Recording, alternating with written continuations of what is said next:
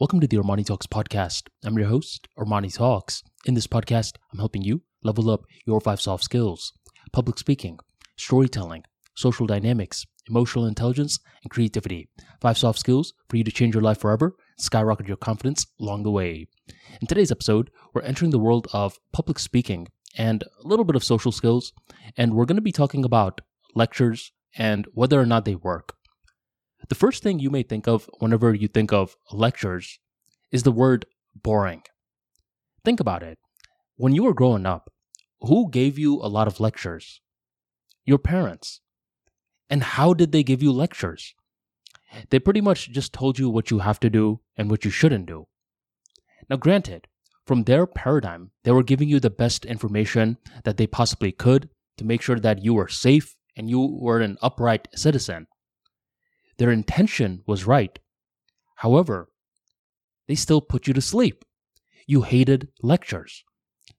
To make matters worse, you went to school and now you're getting lectures from teachers.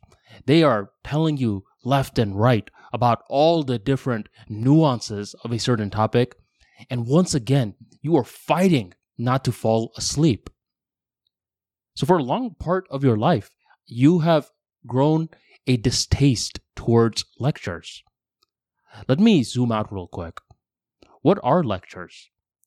Lectures are an educational talk to teach someone about a subject.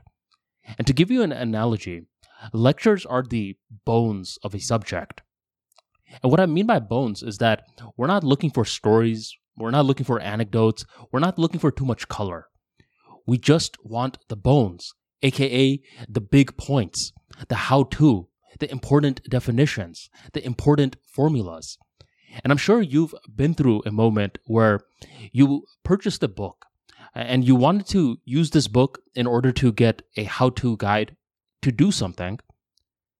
But the author, he kept talking too much. He kept sharing all these different stories about his life. And you're like, dude, just tell me what I need to do. Just give me the bones of the subject. Look at what's happening right here. In this scenario, you want a lecture in the book format. It doesn't always have to be via public speaking, but you want the author to lecture you. So what I'm trying to tell you is that lectures are not always meant to be associated with the word boring.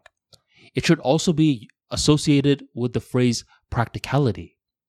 When I was in the junior year of college, there was this one professor I had who would give some of the most boring lectures on electromagnetics. I tried to stay awake. Sometimes I was successful, most times I wasn't. And I recall that this guy would get his boring lectures and post it on the undergrad portal. I never listened to him until 10 years pass. It's roughly 2020 to 2021. And for some reason, I get very curious about electromagnetics. I'm trying to find different topics and stories on electromagnetics. I can't find it on YouTube or Google.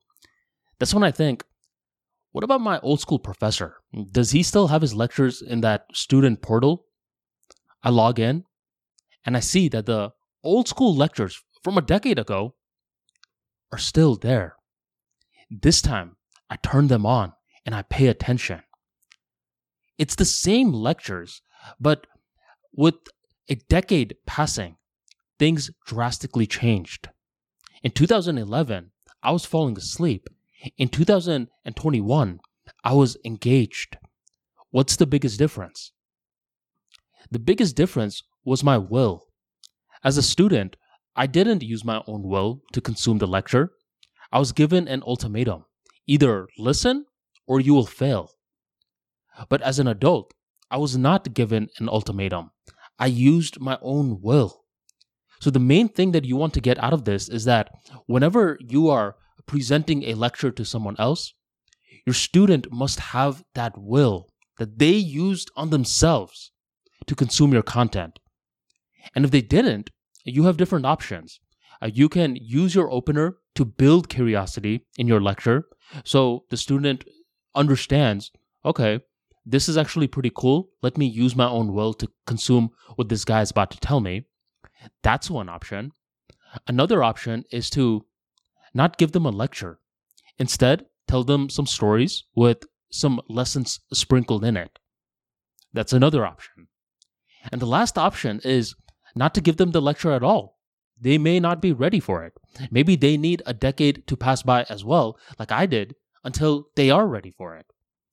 Whatever the case is, understand that lectures are very important in public speaking. We should not associate it with the word boring. Instead, we should associate this phrase with the word practical. When we have knowledge in our mind and we want to distribute it among the masses, one of the best ways for us to do that is through how-tos, definitions, logic, and much more. And that is where lectures will always come in clutch. Thank you very much for joining the Armani Talks podcast, and I'll catch you next time.